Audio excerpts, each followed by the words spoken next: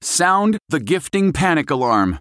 We've all been there. You need to find the perfect gift. You have absolutely zero ideas and you don't know where to start. Relax. Now you can use gift mode on Etsy.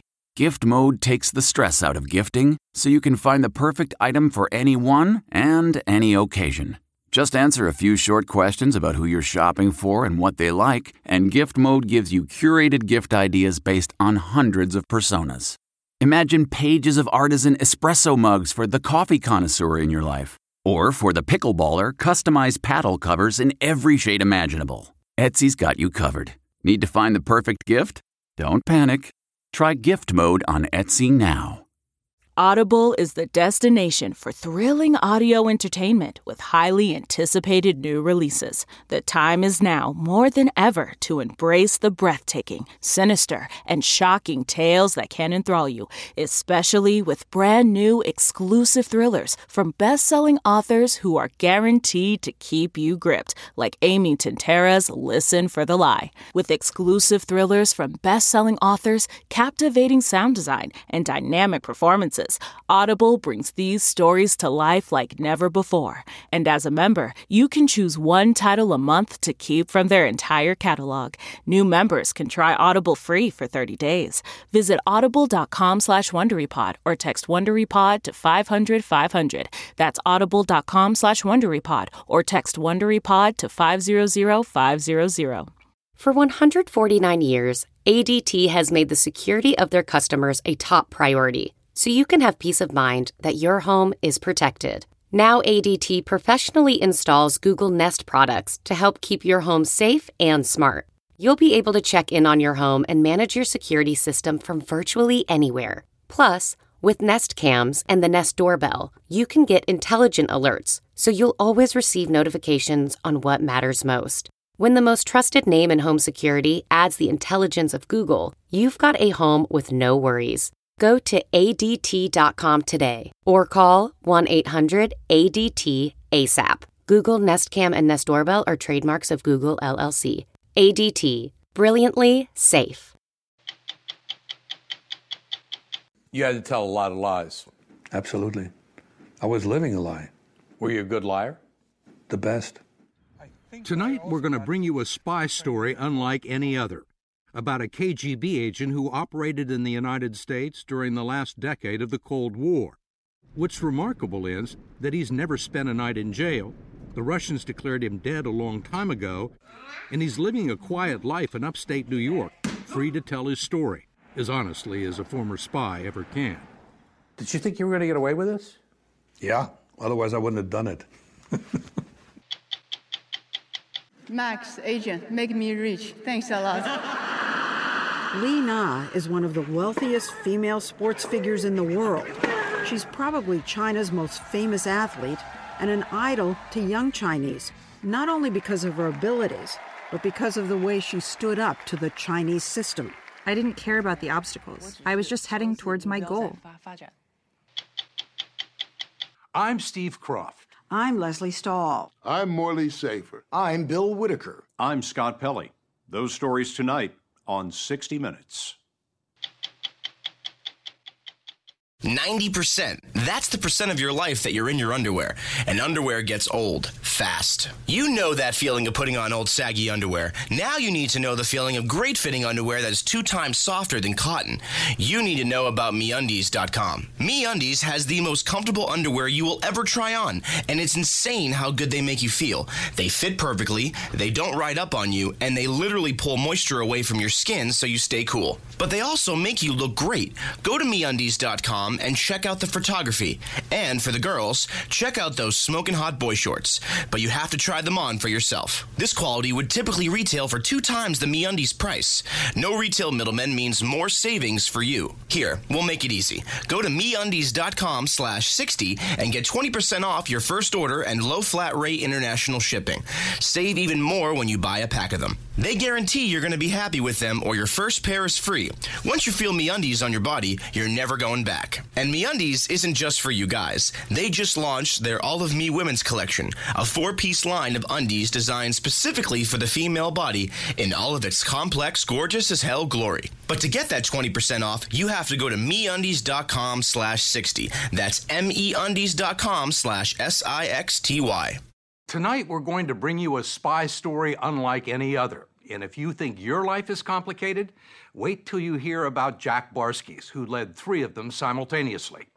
1 as a husband and father, 2 as a computer programmer and administrator at some top American corporations, and 3 as a KGB agent spying on America during the last decade of the Cold War. The FBI did finally apprehend him in Pennsylvania, but it was long after the Soviet Union had crumbled. As we first reported in May, what makes Jack Barsky's story even more remarkable is that he's never spent a night in jail, and the Russians declared him dead a long time ago. He's living a quiet life in upstate New York and has worked in important and sensitive jobs. He's now free to tell his story, as honestly as a former spy ever can. So who are you? Who am I? That depends when the question is asked. Right now, I'm Jack Barsky. I work in the United States. I'm a U.S. citizen, but it wasn't always the case. How many different identities do you have? I have 2 main identities, a German one and an American one. What's your real name? My real name is Jack Barsky. What name were you born with? Albrecht Dittrich. Say that 3 times real fast. Just say it once slowly. Albrecht Dittrich.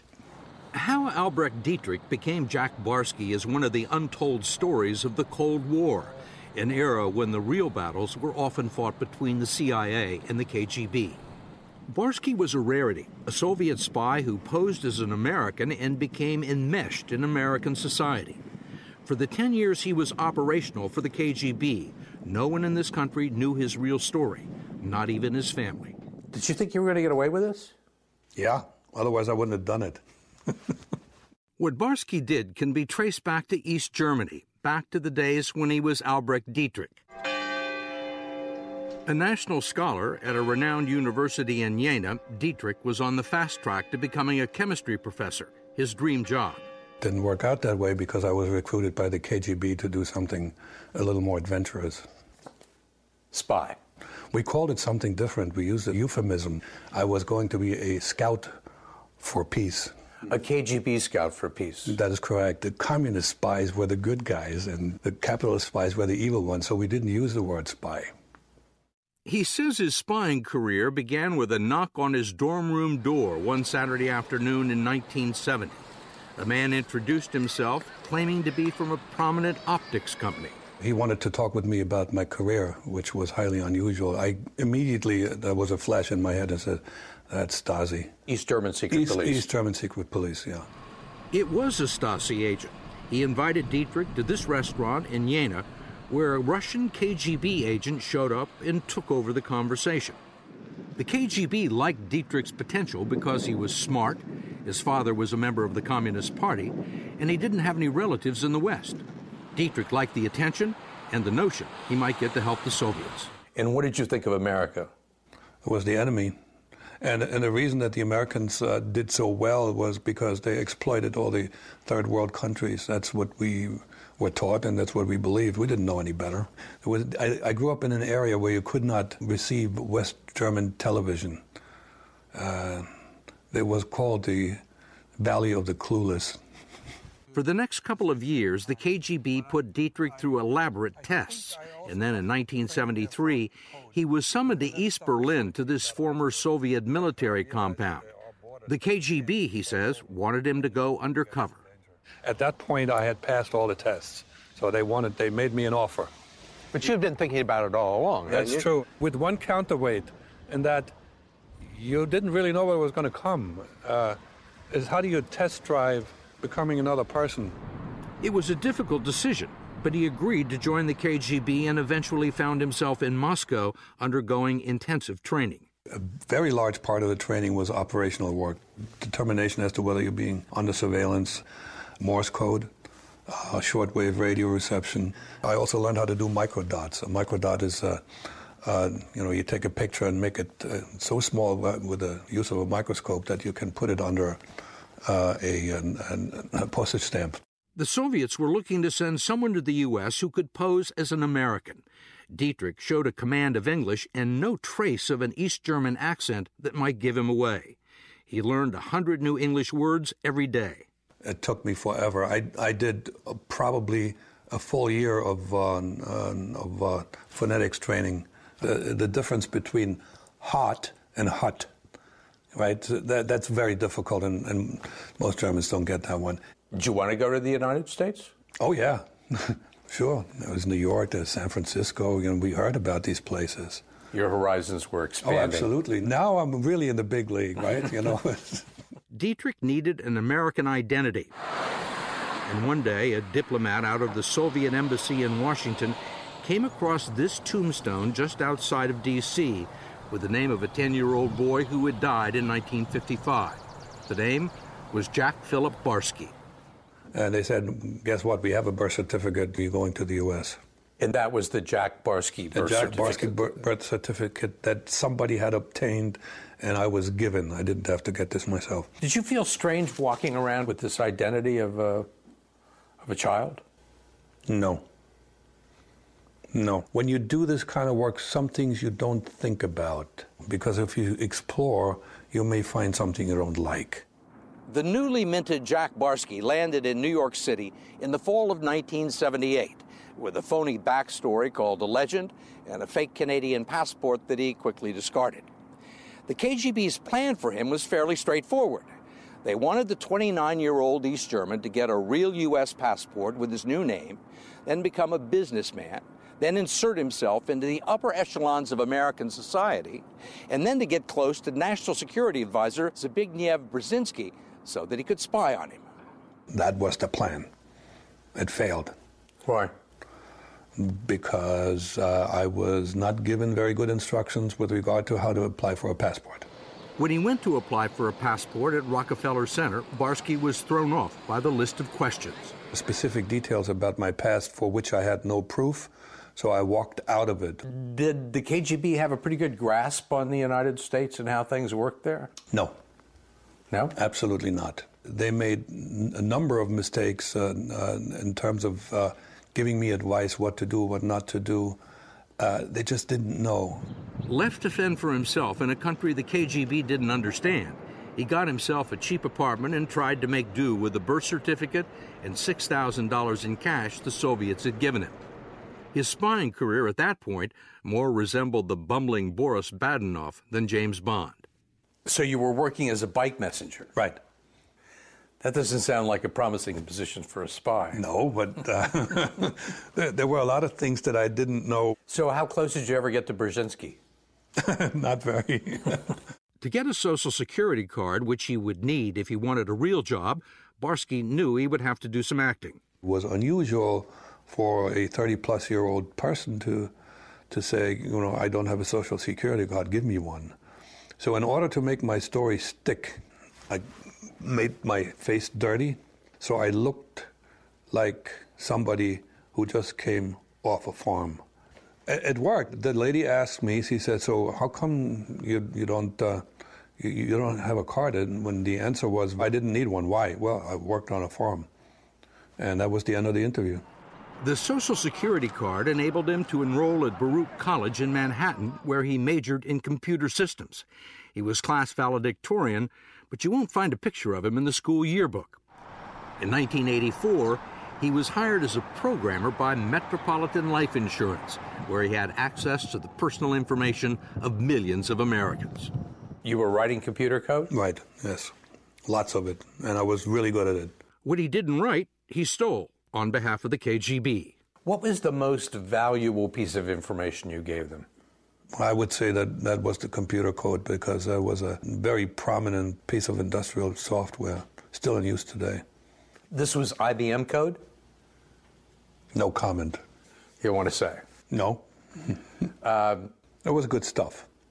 Let's put it this way, yeah. It was helpful to the Soviet Union. It would have been helpful to the Soviet Union and their running organizations and factories and so forth. How often did you communicate with the Russians? I would get a radiogram once a week. A radiogram meaning? A radiogram means a transmission that was on a certain frequency at a certain time. Every Thursday night at 9:15, Barsky would tune into his shortwave radio at his apartment in Queens and listen for a transmission he believed came from Cuba. All the messages were encrypted, that they became digits. And the digits would be sent over as in groups of 5.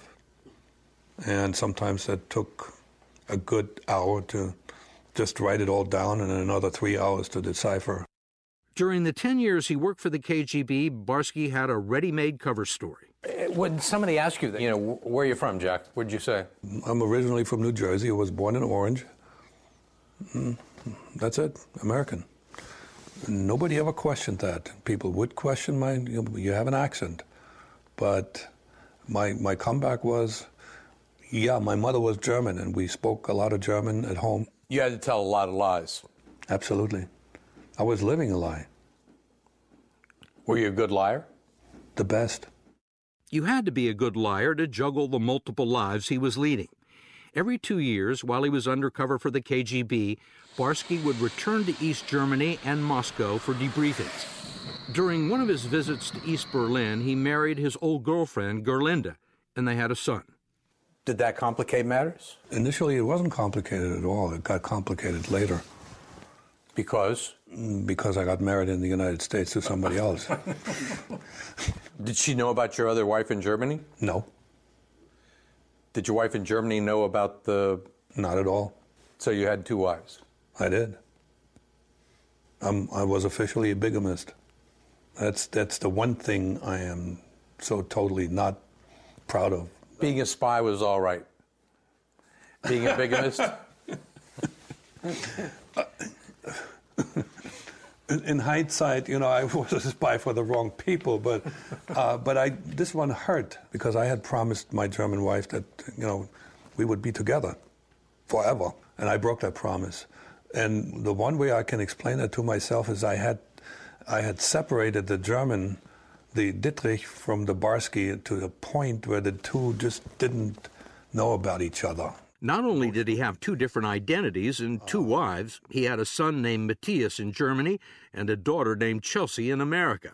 And by November 1988, a radiogram from the KGB would force him to make an excruciating choice. I received a radiogram that essentially said, you need to come home. Your cover may soon be broken and you are in danger of being arrested by the American authorities.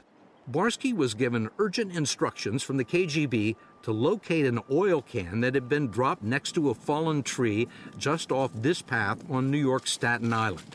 The fake passport and cash that he needed to escape the United States and return to East Germany would be concealed inside the can. I was supposed to pick up the container and go on, leave. Right. Not even go back home to the apartment, just disappear.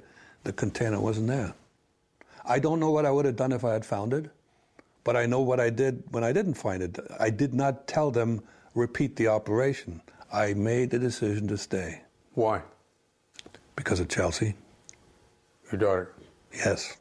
If Chelsea is not in the mix, it's a no-brainer. I'm out of here. Barsky had chosen Chelsea over Matthias. I had bonded with her. It was a tough one because on the one hand, I had a wife and a child in Germany, but if I don't take care of Chelsea, she grows up in poverty. This may be a little harsh, but it sounds like the first time in your life that you thought about somebody besides yourself. You're absolutely right.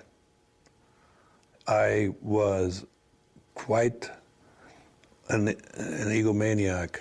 I was. Welcome to Play It, a new podcast network featuring radio and TV personalities talking business, sports, tech, entertainment, and more. Play it at play.it.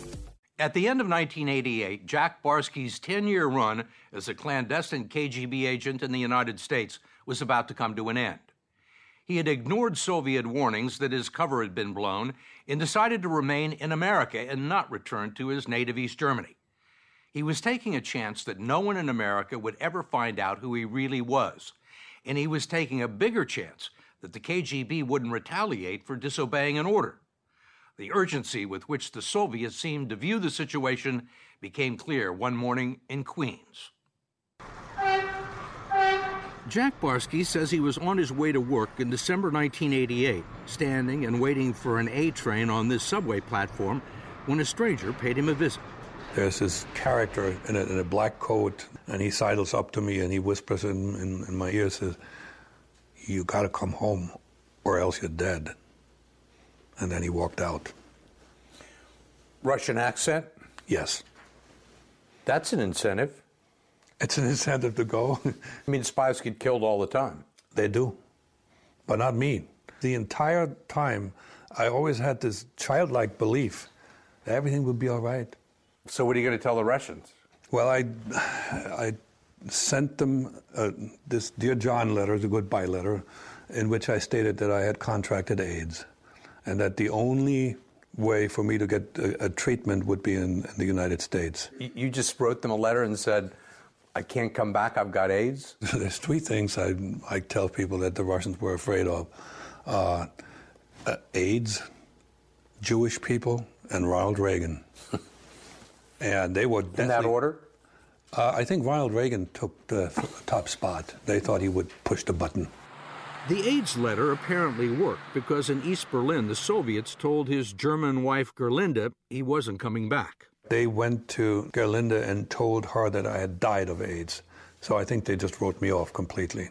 You were officially dead in East Germany? After 5 years, she was able to declare me as dead. Once the Berlin Wall fell and the Soviet Union fell apart, Barsky was a man without a country. No one would want him back. He felt his secret was safe in America. He became a family guy with a wife, 2 kids, Chelsea and Jesse, and a job. He burrowed himself into suburbia, keeping a low profile. I was settling down. I was living in rural Pennsylvania at the time in a nice house with 2 children. It was like typical middle-class existence. And his life would have stayed quiet if a KGB archivist named Vasily Mitrokhin hadn't defected to the West in 1992 with a trove of notes on the Soviet spying operations around the world.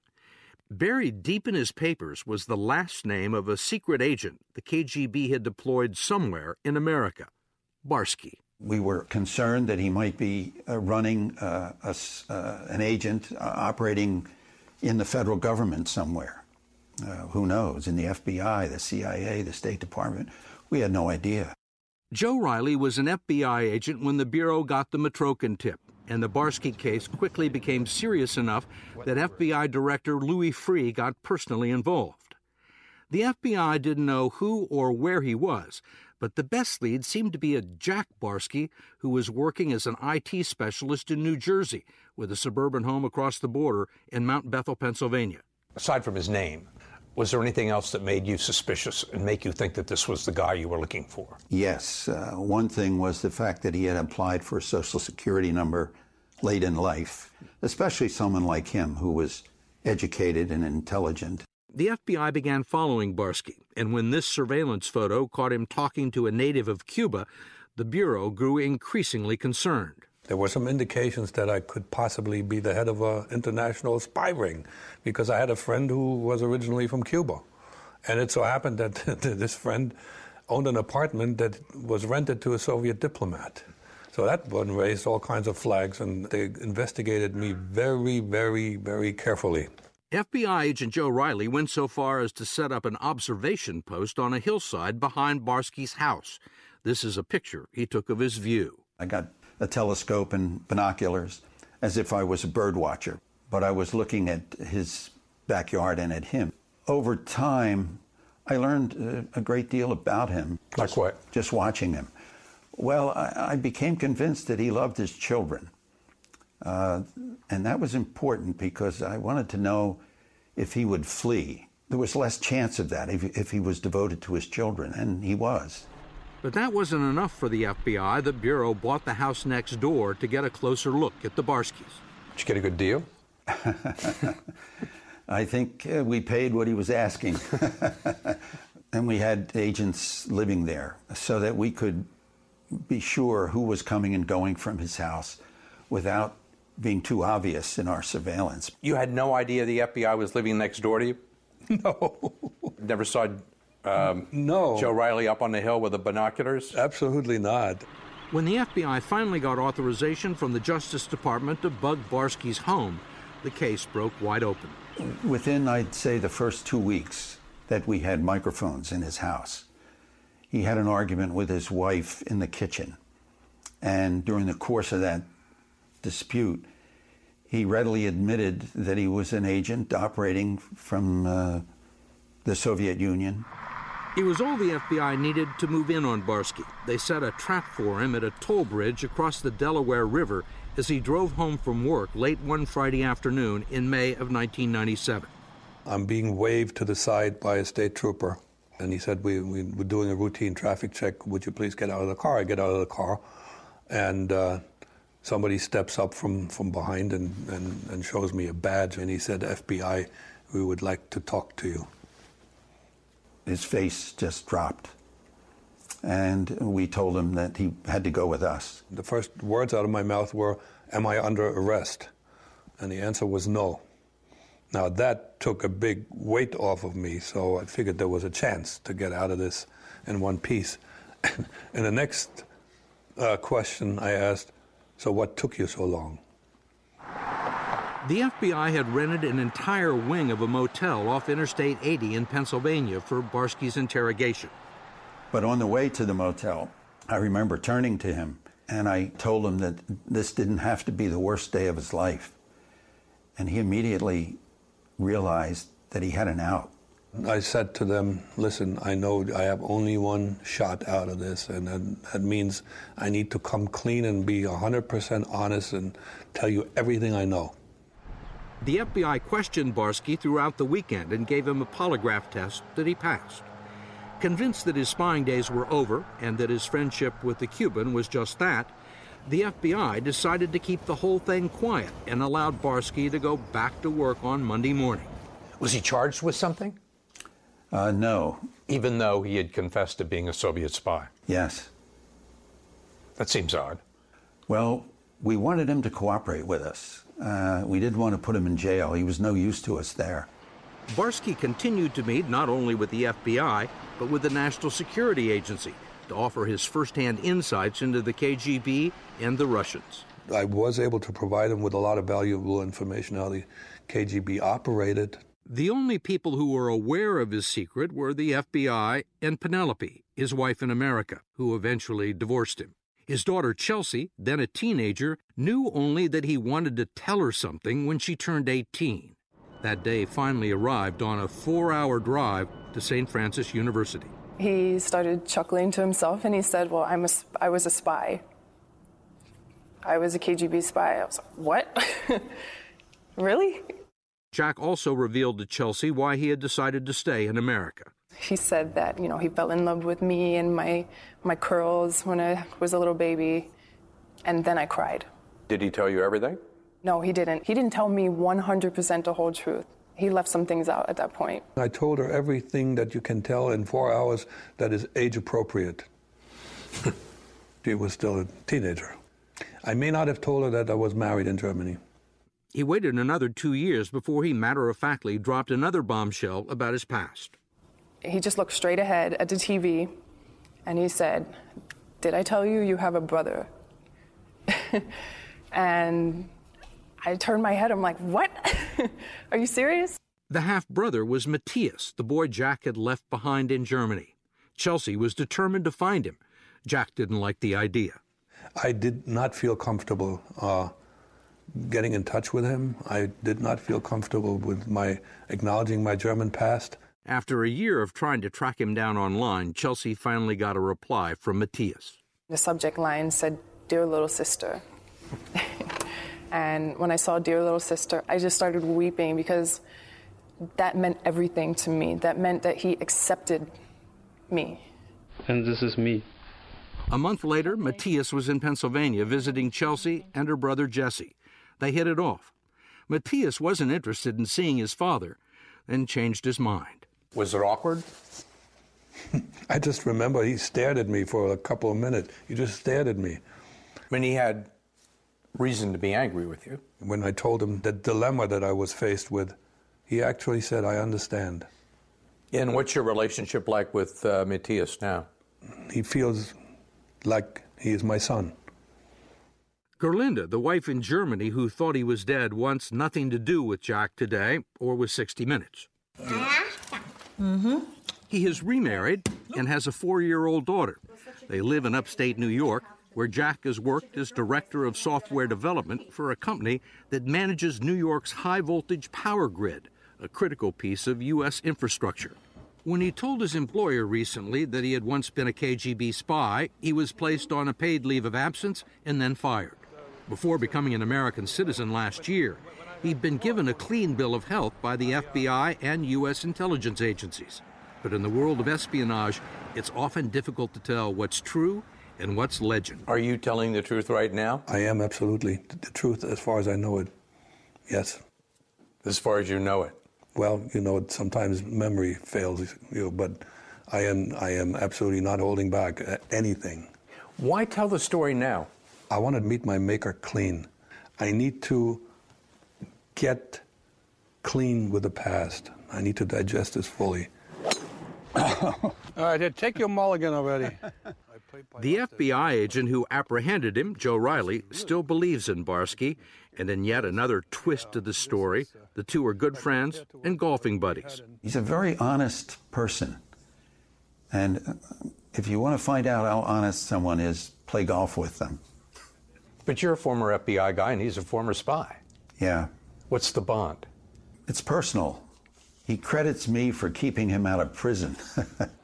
After nearly 30 years, Jack Barsky went back to visit a unified Germany, first in October, then again in April.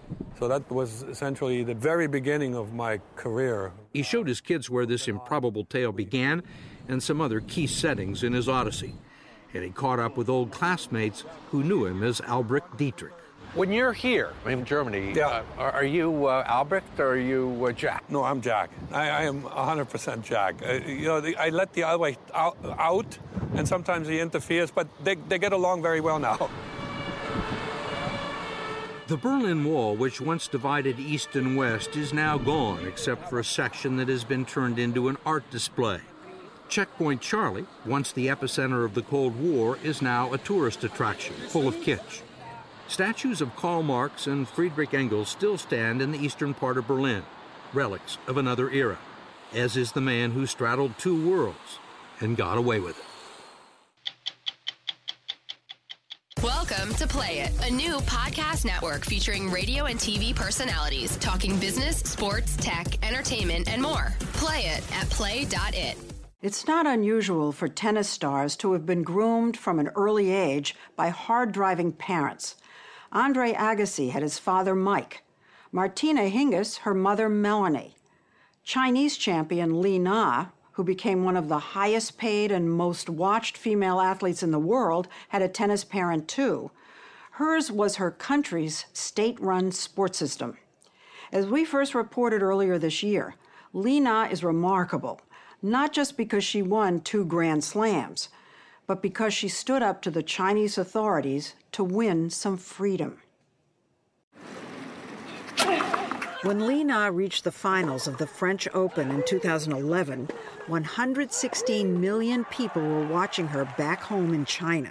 They were hoping she would make history and become the first Chinese citizen ever to win a Grand Slam tennis tournament. And with this point, she did.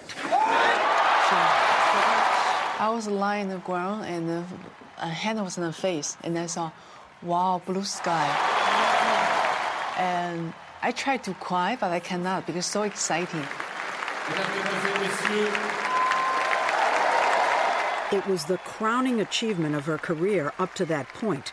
But she had barely lowered the trophy when she was accused of being ungrateful by failing to properly thank her country for making the victory possible.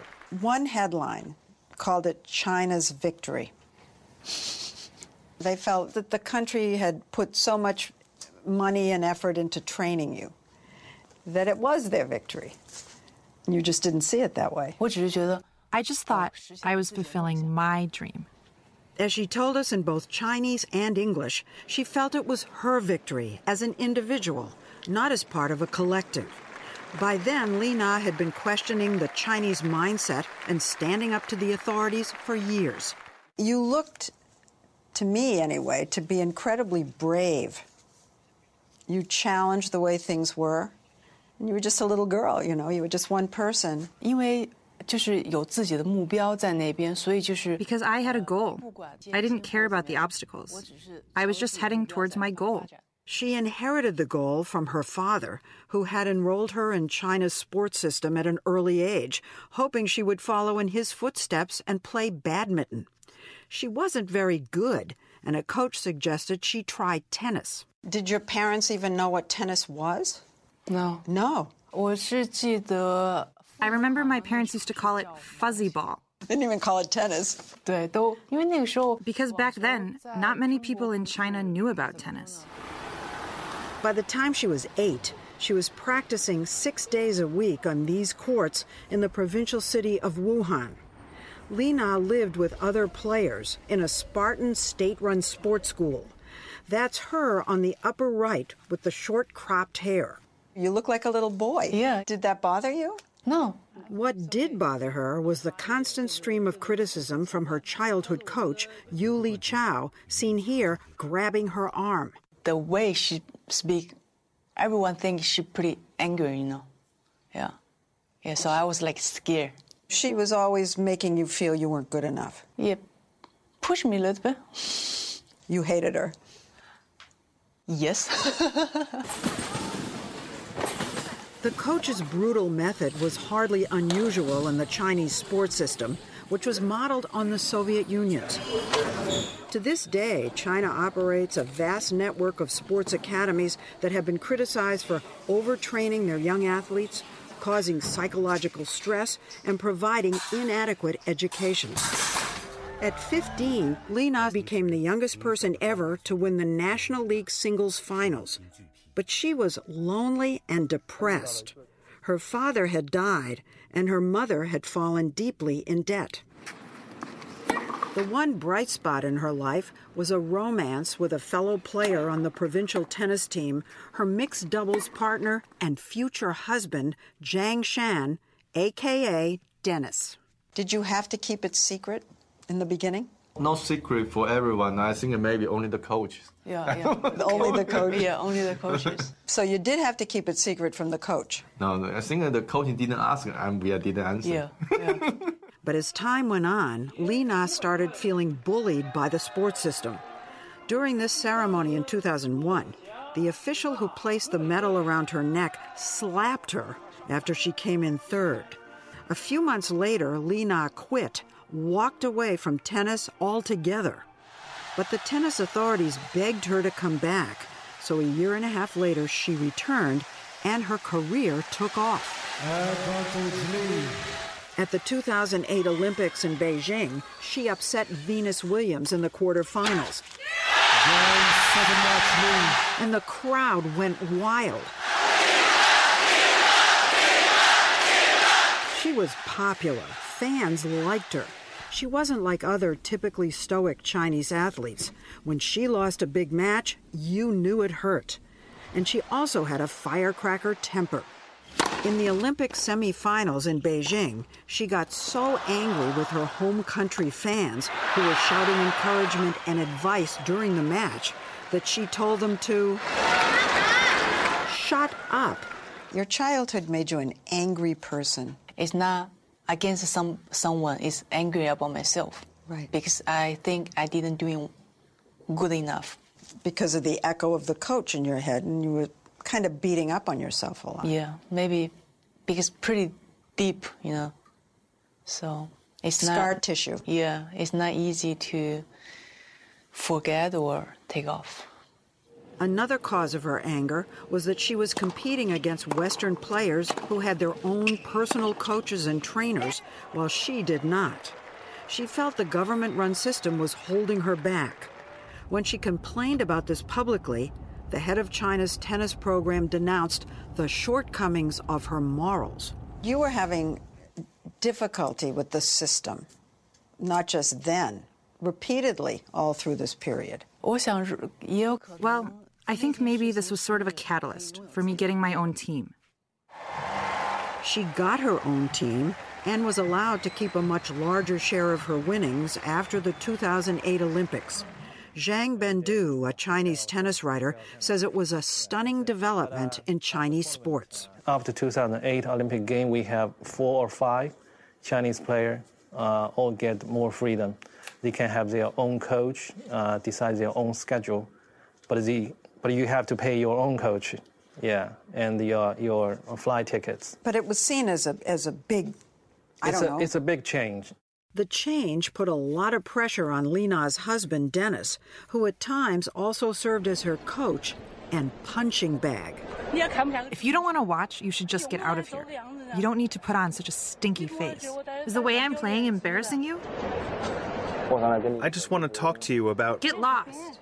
And in her post-game interviews, Dennis became the butt of her jokes. Because I didn't have a good evening last night, my husband sleep like this, you know.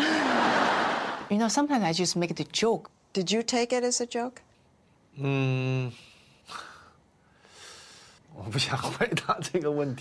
don't want to answer that question.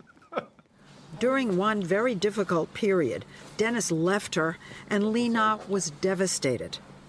They reconciled and have been inseparable ever since, even making TV commercials together. The extent of her popularity in Asia is hard to overstate. Li Na has more than 20 million followers on China's social media. Time magazine named her one of the 100 most influential people in the world, and last year, Forbes named her the second highest paid female athlete.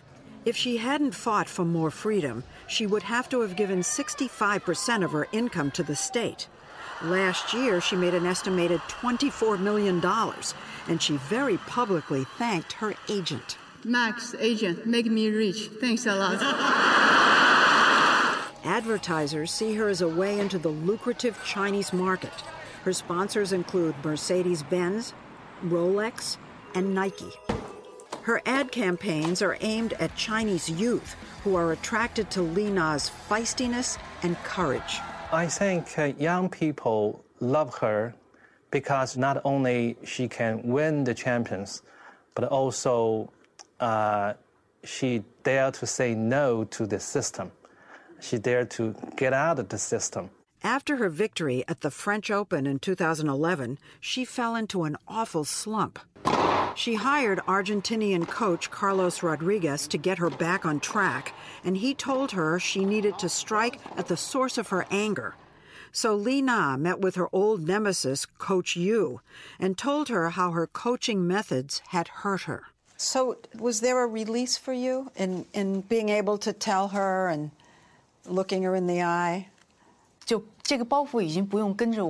after that, this burden was gone. Carlos knew what to do. Yeah, he's a very good coach, a very good psychologist. Her improved attitude paid off at the 2014 Australian Open when she won her second Grand Slam and became number 2 in the world. In her victory speech, she thanked Dennis and brought down the house. Thanks for him give up everything, just traveling with me. Thanks a lot. You're a nice guy. And also, you are so lucky. Find me. The system wanted to take credit for the victory. When she returned home, Coach Yu was sent to greet her with a hug for the cameras. Li Na looked happier when she was slapped. Evidence of Li Na's influence can be found in the rising number of private tennis academies that have opened up around Beijing with sophisticated training techniques. A new generation of young women want to be the next Li Na. No one calls it fuzzy ball anymore. But shortly after her Australian victory last year, she stunned the tennis world, announcing her retirement. At 32, after multiple surgeries, her tired knees were giving out, And so she decided to say goodbye. She left the game with tears and some regrets. She even went out of her way to thank the sports system and her former coaches. She told us she planned to live in China, start a tennis academy here, and raise a family with Dennis. You would like to have children? Yeah, I would love to have at least 2. You don't want to make any announcements on 60 Minutes, do you? No. No, not yet. Not yet. Okay, all right. But at this year's Australian Open, she had an emotional secret to share with the crowd. Me and Dennis, we are so excited. Our first child will be out of this summer. After all her dramas and her courageous fight to control her own career, Li Na says she's at peace, even with the stern and demanding sports system that got her here, the tennis parent of her youth.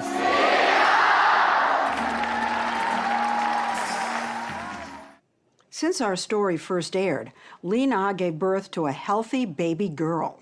When she's older, Li Na and Dennis say they'll let her decide whether she wants to play tennis. I'm Leslie Stahl. We'll be back next week with another edition of 60 Minutes. And tomorrow, be sure to watch CBS This Morning.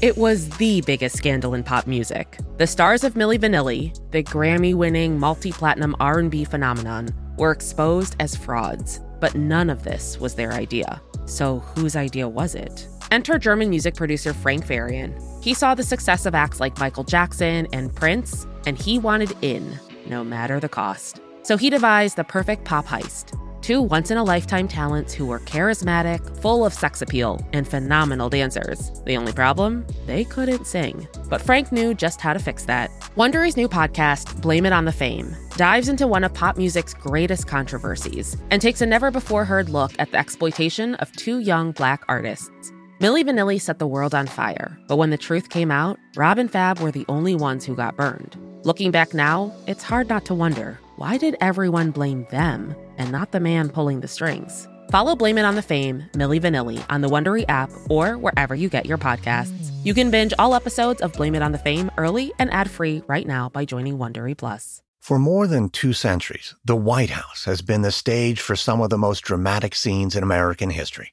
Inspired by the hit podcast American History Tellers, Wondery and William Morrow present the new book, The Hidden History of the White House. Each chapter will bring you inside the fierce power struggles, the world-altering decisions, and shocking scandals that have shaped our nation. You'll be there when the very foundations of the White House are laid in 1792, and you'll watch as the British burn it down in 1814. Then you'll hear the intimate conversations between FDR and Winston Churchill as they make plans to defeat Nazi forces in 1941. And you'll be in the Situation Room when President Barack Obama approves the raid to bring down the most infamous terrorist in American history. Order The Hidden History of the White House now in hardcover or digital edition, wherever you get your books. Hey everybody, Jon Stewart here. I am here to tell you about my new podcast, The Weekly Show, coming out every Thursday. We're going to be talking about the election, earnings calls. What are they talking about on these earnings calls? We're going to be talking about ingredient to bread ratio on sandwiches. I know you have a lot of options as far as podcasts go, but how many of them come out on Thursday? Listen to The Weekly Show with Jon Stewart wherever you get your podcasts.